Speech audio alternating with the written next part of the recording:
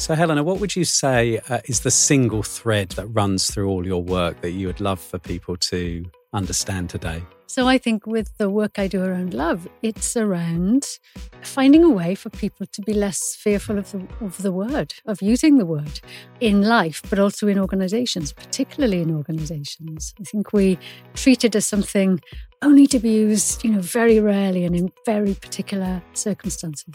I think we're a bit worried about using it. So maybe to be less worried, to be more confident and to be more interested in exploring what happens when we do use the word love.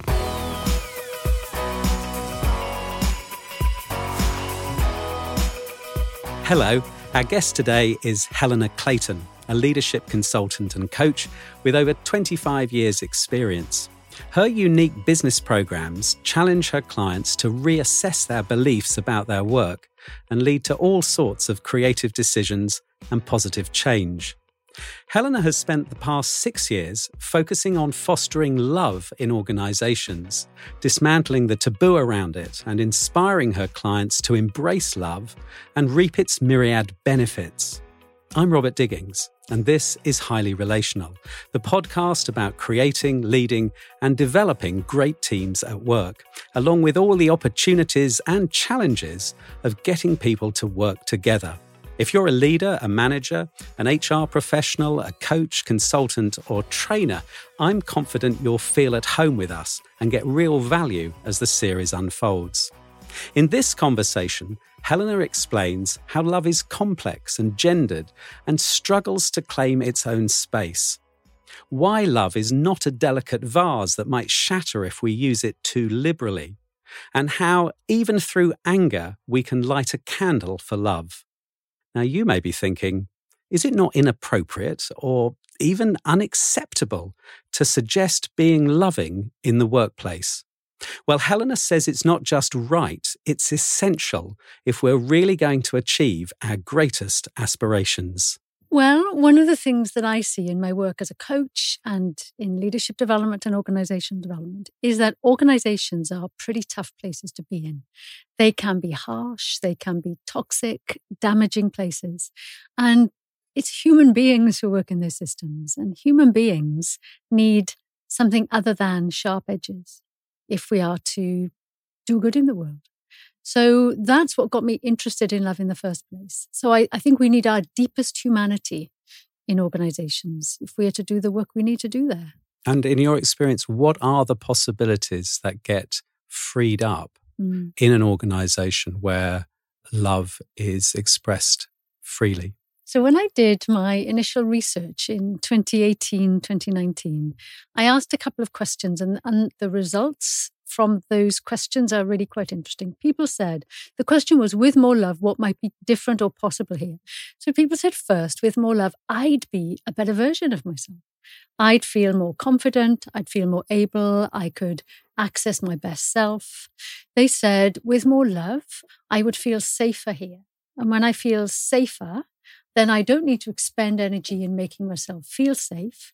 I can use my energy in what needs to be done. So people knew straight away that they'd just be a better version of themselves. They then went on to say, and if I am feeling safe and at my best, I am much less likely to be competitive with other people. I'm much more likely to collaborate, to be generous, to reach out, to connect. So that was the second thing, that you can already start to see the potential in those responses. And then from there, they said, and if we operated like that with each other, then we were much more likely to find new ways to solve complex, difficult, wicked, intractable issues. So they made the clear link between more love and better business or more innovative thinking. They also said that love it would be contagious. It would be infectious. And with more love, there would be more love passed around and created. It's really clear. So I'm sure that there will be many people listening to this who can align with what you've just said and are leaning forward into the idea that you're proposing. But I could also imagine that there will be a lot of people who are feeling uneasy and maybe thinking that you've gone too far.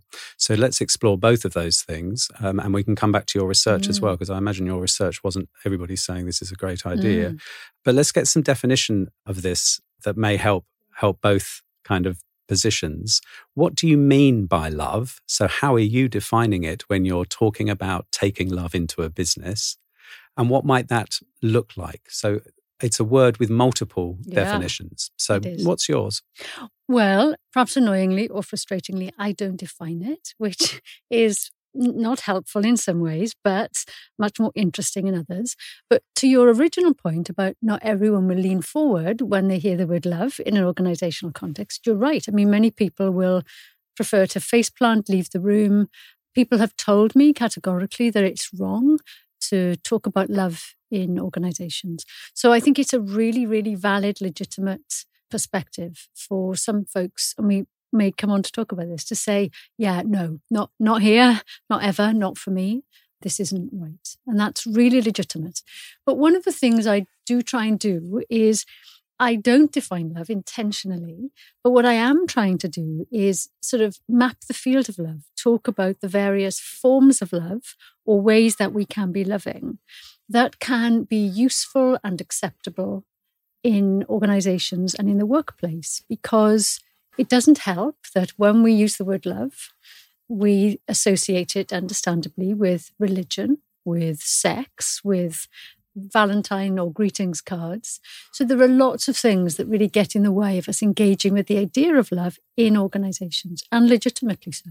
And of course, organizations we know are well, I think we make up, and probably rightly, that you're talking about interpersonal love, because we use the word love. I could say I love a particular type of pizza or a particular style of painting, but you're not talking about that really. We infer that you're talking about people loving each other. So if you're not going to define it, can you tell us how it might show up appropriately in an organization? Do you have a framework for that? Yeah, I do. And I am absolutely talking about the love between people, right? Between you and me, between, me and them, or all of us. Absolutely right. And I don't talk about the way we love our work, for example, right? Or the fact that I love my business. That's not what I'm talking about. So let me start with the research first, the 2019 research, and then maybe move on to how my thinking and further research is where that's taken me. So I asked in the research, what is love then? And there were a handful of things that came back super clearly. So the first bucket was, as you may expect, care. So a bucket that contained words like empathy, compassion, nurture, well-being. And I think that's like, well, sure, yeah, I'd expect that to be there. So that wasn't so surprising. But there were a few more that were. So the second one that came out really strongly was listening. So listening, deep listening, people saw as a form of love. And that's really practical. And this was the kind of listening that meant that when we were together, I gave you my full attention. I was with you with full presence, which means that I'm not also, responding to notifications that are coming through on Teams, but I put everything else aside and I give you my full dedicated attention. People said that was a form of love. Really, it speaks to our need, I think, to really feel seen, heard. Then there were other things like being generous, putting other people first. Again, maybe that's understandable. Something about accepting people, warts and all. Again, understandable. But the other one that often surprises people, and I was surprised to see it there, was that also people said a form of love was holding high standards, calling people to account, giving difficult feedback, holding a boundary, saying that's not okay. So these things are happening in lots of organizations already. So in that respect, could we say that love is already present in organizations? So what is it that you're pointing at something new, I think, or why are you using the word love? Well, it's interesting because I think Bell Hooks, the radical feminist author, said something like, the world of work is loveless. And there's a counterpoint to that, though, to your point, which is, well, yeah, but if the world of work is made up of people, people are not loveless. The spiritual take on love is that people are hardwired for love. Well, even modern research tells us people are hardwired for love. We are beings of love. So if that's true, and I can absolutely go with that, then the world of work can't be loveless. It's just that the love is buried and layers and layers of other stuff. So in a way, part of what I'm interested in is just gently excavating, taking an archaeologist's brush, if you like, and just brushing away at the silt and the dust and the layers that means that we've covered over the parts of us that are loving. And for sometimes good reason, we don't bring them out in work.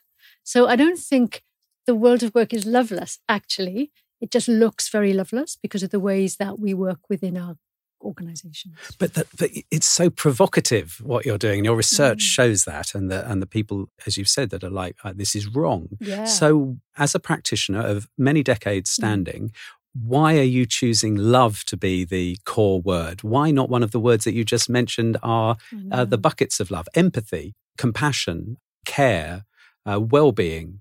When I first started talking about love, I said to a bunch of folks, I want to write, I want to research love. And many, many people said, yeah, you don't mean love though, right? You mean compassion at work. I said, no, I really do mean love. Okay, but you'll be talking about staff engagement. Oh, I really will not be talking about that. I was very clear it was love I wanted to talk about. And I think it's for a couple of reasons. One is, if I aim for a B+ in something, if I try really hard, I might get a B-. Good. But if I aim for A+, then I might end up with an A-. So there's something about, if we aim for a really bold target like love, we will hopefully end up with a load of compassion and empathy along the way. But my fear is, if we aim for only, inverted commas, compassion, we'll end up with a much more diluted version. So I think it is important to use a bold word and a provocative word because it engages people and it makes people lean forward, and it's different. And I also think love is so much more than empathy and compassion. And that's the other reason that I really hold fast to the word love. So let me see if I can understand a little more deeply about what in fact you're attempting to make happen or foster in an organization by framing your practice the way you are. Are you wanting organizations and people in businesses to realize that they are already loving each other and naming it as such because of the benefits that would have? Or are you suggesting that in most organizations that may have compassion and empathy and listening skills, and maybe an organization that's based on a coaching conversation methodology, are you wanting to kind of say, no, there's a piece missing? Possibly both. A piece that's perhaps being left. I get that human beings are loving, but a piece that's perhaps being left at the door. Yes, both, I think. I do believe strongly in starting with the assumption that there is already good stuff happening here. In this case, in this team or in this organization, there will be love in small ways in places. We need to look for it. We need to amplify it. We need to acknowledge it and recognize it and name it. And that way it can grow. So I definitely am with you on the starting with finding what is already there and building on it. But also, I'm interested in where love is banished, where our deepest humanity, including our capacity to love, to talk about love, to express love, to let love in, to receive love. I'm also interested in the ways that in organizations we lock it, not just lock it in a cupboard, we put it in a chest, bind it in chains, and leave it in a concrete-filled basement. That I am interested in too, as I am with all sorts of things that don't get allowed in to organizations. So there is there's an acknowledgement and an amplification of some of the words that are perhaps easier to associate with a workplace that you're wanting to amplify, but you are also clear that there's something that's potentially missing that could be recaptured. Right. And one of the things we know from, well, a load of places really, including the world of, for example, systemic constellations, family constellations work, is that when something is ignored, banned, made a secret, not brought in, not included, not acknowledged, the system can't flourish. That's a piece of theory, right? Pretty well evidenced by now. The system flows, including an organizational system or a team system, when everything is brought in and given a place and is helped to belong. So that will include emotions that are never felt or acknowledged or admitted to, or things in an organization's past, for example. But I would put love into that. Sometimes it feels like that love has been so, well, as I say, stuck in a chest in the basement, that we need to go look for it and see if it can be brought in some way. Might there not be good reason for that to be the case, though? Yes. So although I have a great alignment with what you're proposing, and I've said for years about my own practice that really what I'm doing is taking love into organisations through the back door. Yeah. You're taking love in through the front door, and I take my hat off to you for it. But perhaps I could say, on the other side, are you not devaluing what love is by making it something that is part and parcel of organisational life, as opposed to something that is of an elevated level for romantic relationship and the kind of atmosphere that ideally is fostered in a family? You started off by saying, is there not good reason that it's buried? So the first thing is to say yes, sometimes a very, very good reason. So one of the things that makes love tricky and problematic at all for us as people, and especially in work, is that we are under-aware, this is changing, of the effect that trauma has had on us as children, usually. So research will show that between 40 and 60% of us experience some form of slow trauma or adverse childhood experience, which we know can be as, inverted commas, minor as our parents divorcing when we were young, through to physical, sexual, emotional abuse, and a lot in between. And what we know about experiencing trauma is that in order to, as children, to make ourselves feel safe, we shut down a lot of our parts of self, including, and perhaps especially, the parts of us that are really vulnerable and sensitive, understandably so. One of the things that happens is we shut off or shut down our capacity to let love in and to feel love and to express love. So when we suddenly say to somebody in the organisation, well, be more loving, one, it ain't going to happen. And secondly, it is really unkind to assume that somebody can just be loving or let love in. So it's deeply problematic to just assume that we'll just do more love. So that's a very small way of saying, we can't just mandate or encourage or expect that to happen in organizations, particularly if we also add in the fact that many things like, for example, well-being in organizations, the well-being movement, that exists for sure to help people feel and be well. But there is also a link to, and when our people are well, they can be more productive. They can work harder. So what I'm also super cautious of is the idea that with more love, you can get people to work harder. That's a big no for me. The last point that I'd love you to speak to is around, are you devaluing what in a family or romantic situation would be something where I say I love you or I feel love or that context? And by saying actually we ought to be working like that, are you not in danger of robbing us of something that is in fact entirely appropriately not to do with what we do at work? We do definitely preserve love for the personal domain, right? Family, partners, children, it belongs there. We are clear on that. But there is something in that about treating love as a very delicate glass vase, that we put on a really high shelf up there and we don't jump around it in case it falls off and crashes. And I wonder if love is much more robust than that. Love says, don't put me on a shelf or lock me in a cupboard or keep me for just these occasions or for these people. I am meant to be, I think love might say, just used liberally, with abundance everywhere. So rather than, if we use it liberally with abundance everywhere, more, including in work or on the bus or wherever we are, then rather than devaluing it in the personal domain, we just raise its value everywhere. So are you saying that the love that I may have for my children or my partner is the same love that you are advocating becomes expressed and identified and fostered in a workplace? So I'm trying to just see whether there is a distinction for you, or whether you're saying, no, that the way you feel about your children is the love that I am suggesting could be much more prevalent and amplified, to use your word from earlier, in a working environment. I do not know.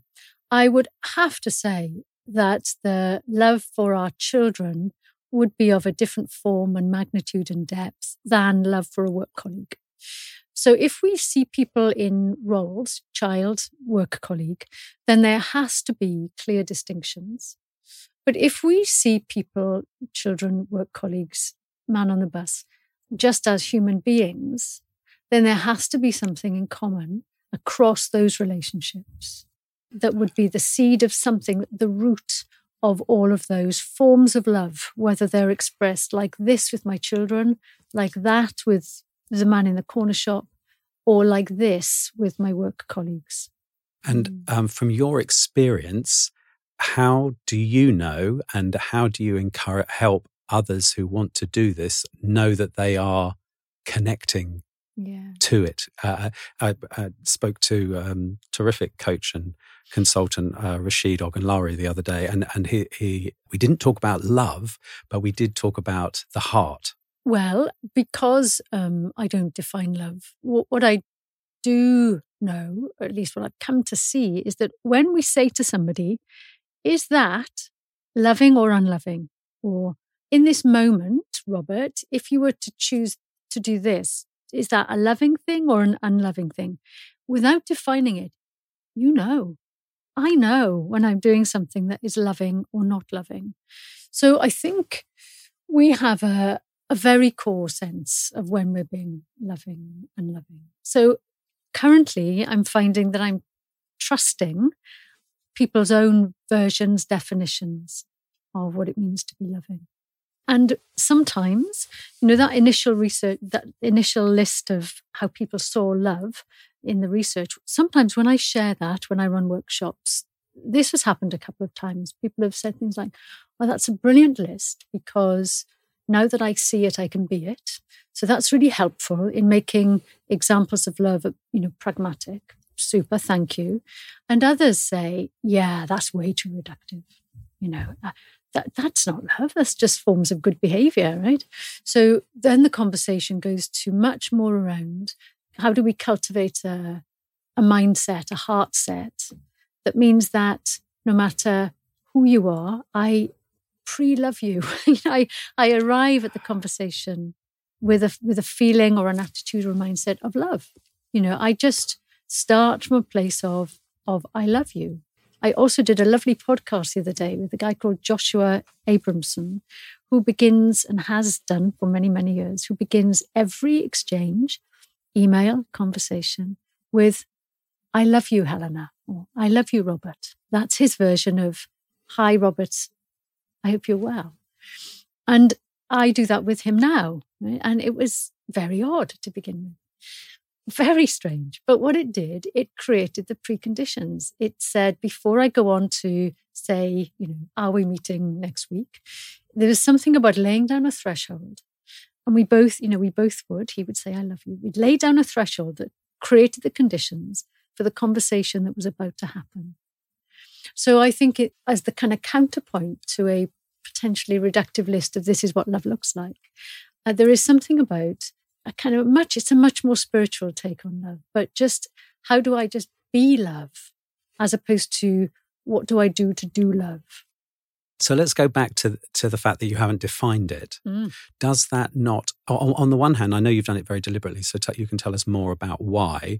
I can see that it has advantages that you haven't, but the potential disadvantages is that in a team who might be trying to work in this way, they end up with very different views about what love is, and in fact could end up being in conflict about it. So a couple of things.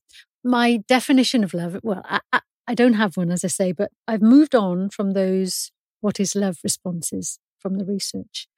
And I also have widened it out to talk about a lot of other things that love is or could be. So, for example, in today's world, and other views are available, of course, but I am of the view that the climate crisis, the climate emergency is a big, big problem. And we are moving towards a societal crisis, stroke collapse.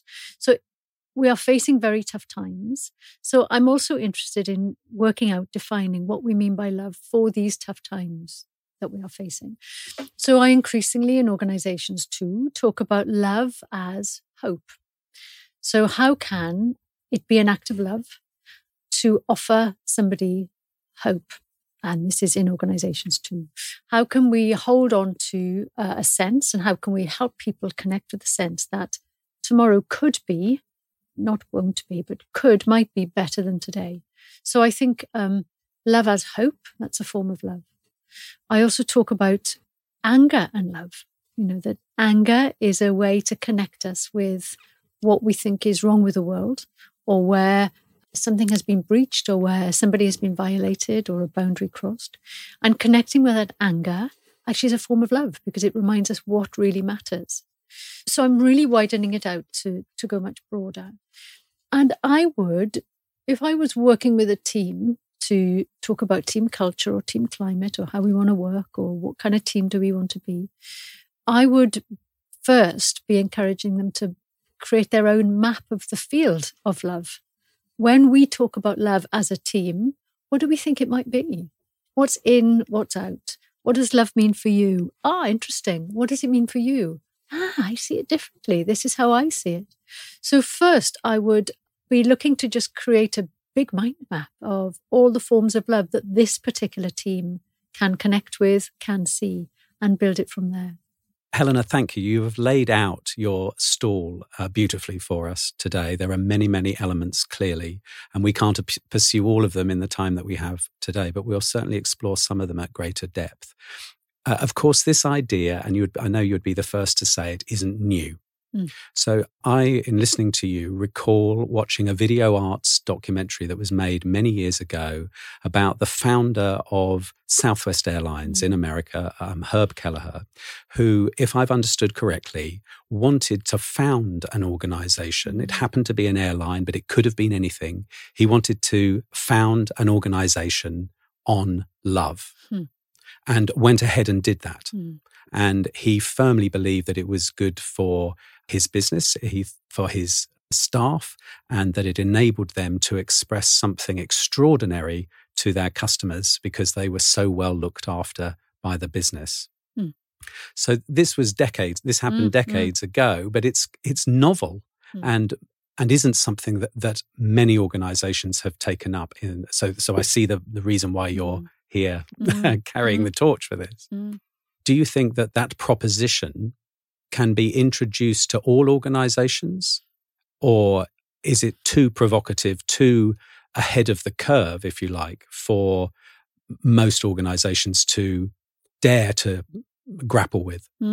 Yeah, lovely question. Sometimes I'm asked, what if you're locked in a lift with somebody who is CEO and he's adamant that, love has no place, and what kind of business case would you make for that? And I sometimes say, I don't think I'd try. So I don't think it's for every organization. I've worked enough in organizational change to know that, to meet the client where they're at and go from there is a good starting place. And many organizations are not ready for conversations about love, although they may be open to conversations about more kindness, for example. Great, start there. But I do think that the proposition of having love at its core is something that many, many organizations would be open to exploring. I really do. And I sometimes run an event called the Love Lab, where I bring together people, sign up, and they come together. They haven't met before. They don't know each other. And through a series of gentle and then bolder experiential exercises on their own with each other, journaling, constellating things, we build deeper and deeper loving connections with the other people. And folks leave saying, oh my word, I could never have believed that within the time that we've had, I would feel love, and they say truly loving love towards this person who I've never met before. And there is such aliveness in the room. There is such energy. There is such a buzz, such a connection. And they say, we need this at work. If this was created in my team at work, we would work much better. So I see it time and time and again, this kind of relational, intimate connection. We have a deep longing for it, I think. But we're scared of it, but we have a deep longing for it. And when it's cultivated carefully with integrity and respect, I think the benefits are phenomenal. For an organisation to embrace your work, does the executive team need to get this? Does the MD or the CEO, or in a team within an organisation, the leader of a team, need to take this seriously? And is there personal work maybe that they would need to do in order to do it at any depth, rather than just go, hey, I've had a great idea, I've listened to a podcast, let's all be more loving? Yeah. And what might that look like? What is the personal work that's required? Yeah. So I do think a leader, the senior person, has a disproportionate responsibility to do this stuff, to lead on things that are new or innovative or novel or that are about change. It's everyone's endeavour, but clearly that's what leadership is for. So yeah, I think there is a disproportionate responsibility, but within a team, it doesn't have to be the most senior person who starts to light a candle for love, really, and starts to talk about it. But it really does help if they're on board. But yeah, I mean, the personal work, the personal exploration is so key. You know, the core question might be for each of us, really, what is my relationship with love? What does it mean for me today? Where did I learn that? What did I learn about love from my primary caregivers, from my childhood, from my upbringing? Because what I think might be loving, other people really may not. And I think unless we've done a bit of exploration about what our own relationship is to love, it's very difficult to then be that or enact it or model it in the workplace, because we may be very, very off in what we were taught from our childhood was a form of love. So yeah, I think it very much starts with really exploring what it means for us. And how might someone go about doing that? A coach, a therapist is where I would often start. Just like we go to the gym for good reason, I think working with a therapist and a coach these days is a good core practice for anybody working in an organisation. So that's a good place to start. And certainly one of the places I really started to learn about love were on places like the Hoffman process, celebration of being. So there are many kind of workshops out there, the path of love, many workshops that really help us step into a space where we can explore this for ourselves. It's bold work, but it really pays off. I know that you have in the past and maybe continue to do work at Roffey Park, one of the UK's leading leadership and management training centres. Are there courses either there or in other institutions that are specifically aimed at leadership that are about love? Because the things that you've named, the Hoffman process, the path of love, celebration of being, these are really personal work courses or retreats or experiences. So is the practice that you are now leading on translating into leadership training that embodies love?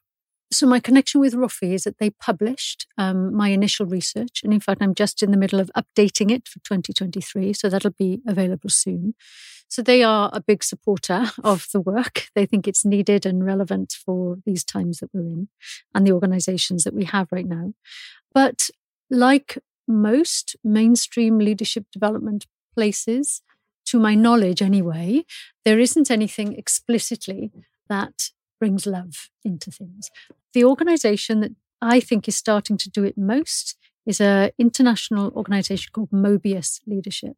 Their chief exec, Amy Fox, talks a lot about the importance of bringing love into leadership and the importance of being trauma-informed in how we do leadership and I'm really with her on this, how our organizations could be places that heal as opposed to do harm. So Mobius might be a place to look. I mean, I've run a few times now my Leading from Love program, which I run sort of once a year, but it isn't there in mainstream. The other place that folks can look is if you Google conscious leadership, then you may find some smaller consultancies that have love very much at the heart of their offering, but not in the mainstream, actually. There is a stigma around love. There's a difficulty around its connections to sex and romantic relationship. And there are other reasons why this is problematic from your research, problematic in the workplace. So can we address some of this? If I'm listening to this thinking love is about sex, I love my partner, and part of that is because I want to make love to them, and I love my children in a different way, but it's a deep emotional and embodied connection. And neither of these things are appropriate for work. You said earlier, some people say it's wrong. I'd love you to talk to that. For those people who may even be listening to this going, this is wrong. Yes. Yeah.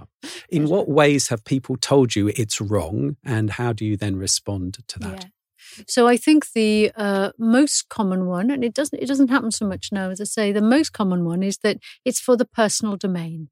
It's not for anything outside of my private life. Kenneth Williams, the actor, said, "Love is the most awful invasion of privacy." I love that quote. Beautiful. And it is, right? It is invasive. So that's one of the reasons why it doesn't kind of map onto the workplace so easily, because we go to work, not all of us, many of us, we go to work to earn money or to offer my, head and my hands for however many hours a week.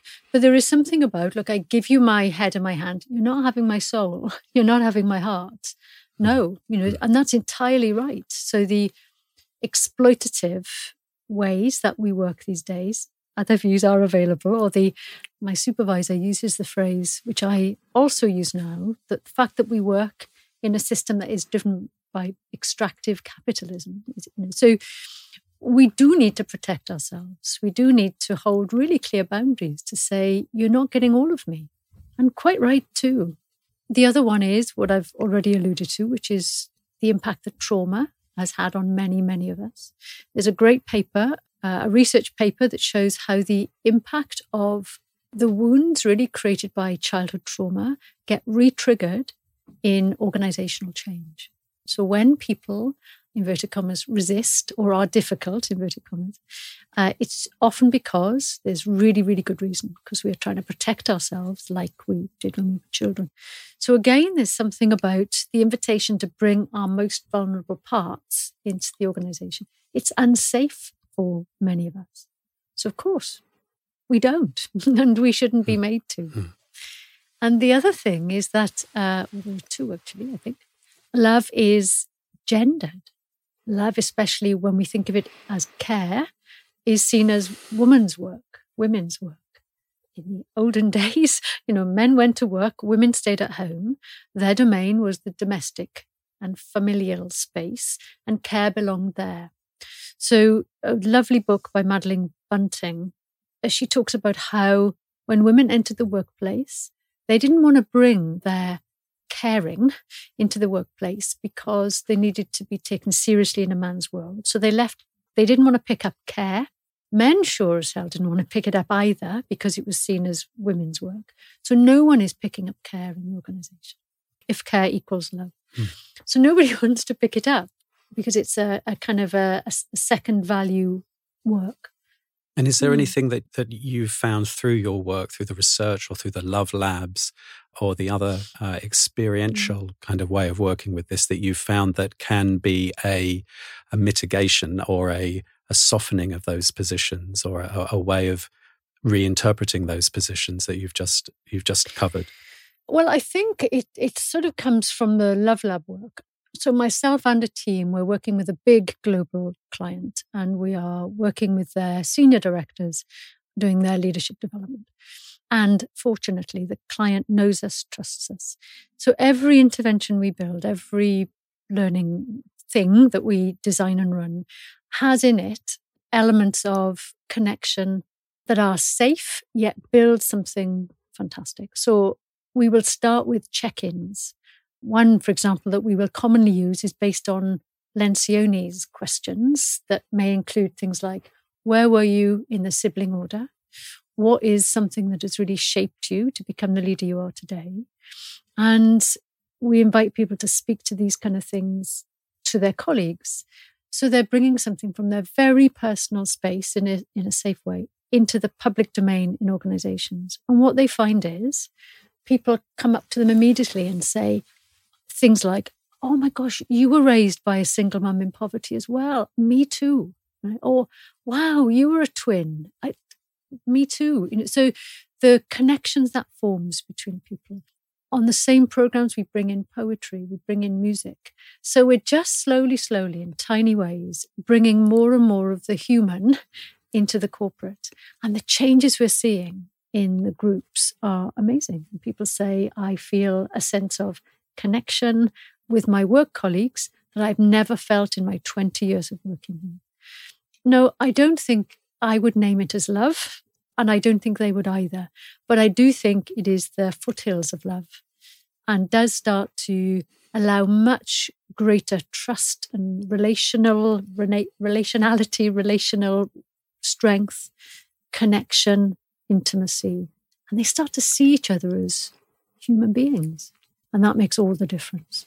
I'm very interested in archetypes, as you may know, and I'm particularly interested in the archetypes of sovereign lover, warrior, and magician, and the gateway emotions that are needed to really connect into those archetypes. And interestingly, for me, in our conversation today, the gateway emotion for lover is grief. And part of what I'm wondering is whether what's tricky here is that in order to really do the work around love requires a willingness to experience a considerable amount of grief. Indeed. So another form of love, I say, in the things I write about, is love as grief, or holding space for grief and loss. So until we look at and allow ourselves to feel and allow a connection with grief and loss and sadness, then it is hard for us to find our way to love. For sure. And I think it is one of the other things in organizations that gets stuck in the basement with love is our reluctance, inability, discomfort with looking at or feeling the very, very painful feelings associated with loss. And any change is associated with loss. I mean, Francis Weller's work on grief is lovely, but he talks about anticipatory grief. So even the prospect of the climate crisis, connects us to a deep anticipatory grief at what we may well, almost certainly will lose. So absolutely, that's definitely part of finding ways to connect with love. But also in kind of counterbalance, really, it's said that the gateway emotion to access our sovereign is joy. And the sovereign archetype is very much rooted in love, in our best self, in our wisest self, in our ability to value and honor and appreciate and bless somebody. And I really love that joy is the gateway emotion, that it releases and frees us. So I think also connecting with joy and helping other people connect to joy is a form of love. So let's just expand a little bit more before we finish around the practical things that someone listening to this can do if they wanted to start exploring this with their team or even just making a change in their own behavior at work that could reap the kinds of benefits and changes that you've spoken about. Something about how someone could be intentional around love at work. Well, there are two things I'll say, I think. The first is there is something called the Perceived Weirdness Index in Gestalt psychology, I think. And in organizations creating change, that's often interpreted as You need to do some weird stuff. You need to be different. You need to risk being bold and standing out, but you can't be too weird because the system will kick you out and reject you. So if anybody is thinking, I really might want to try doing something with love, you have to kind of work out where you want to be on the perceived weirdness index. Because I, as an external consultant, can talk about love and I get no consequences. But if you're internal, you might. So you have to think this through. So that's the first thing. But I think the second is to start super, super small. I would, for example, share this podcast with your team. Send it around saying, I listened to this interesting and slightly provocative podcast the other day. It really got me thinking about some stuff. Take a listen. Let's talk about it when we're next together. So I think there's something I would say about starting with just opening the conversation about love. And if people listen to it or read my research report or whatever it is that is your conversation starter, then you can start a conversation with your team to say, what did you make of that? What do you think of this love thing? Do you think it does belonging work? Not. Do you think there is love in this team? If so, how, where and how do you see it? Do you think we could use more of it? If we had more, what might be better, different? I think start there. Just start the conversation. Use the word love. And experiment. See what happens. Helena, it's been a pleasure speaking to you today. Thank you very much indeed. It has been my deep privilege, Robert. I've enjoyed it hugely and you've made me think. Thank you.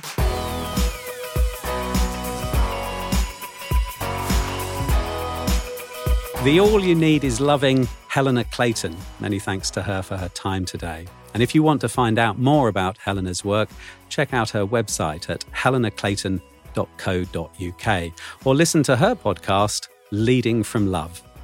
You've been listening to Highly Relational. Check out our show notes for more information about today's guest and the topics covered. And of course, give us a like, rate and subscribe wherever you're listening.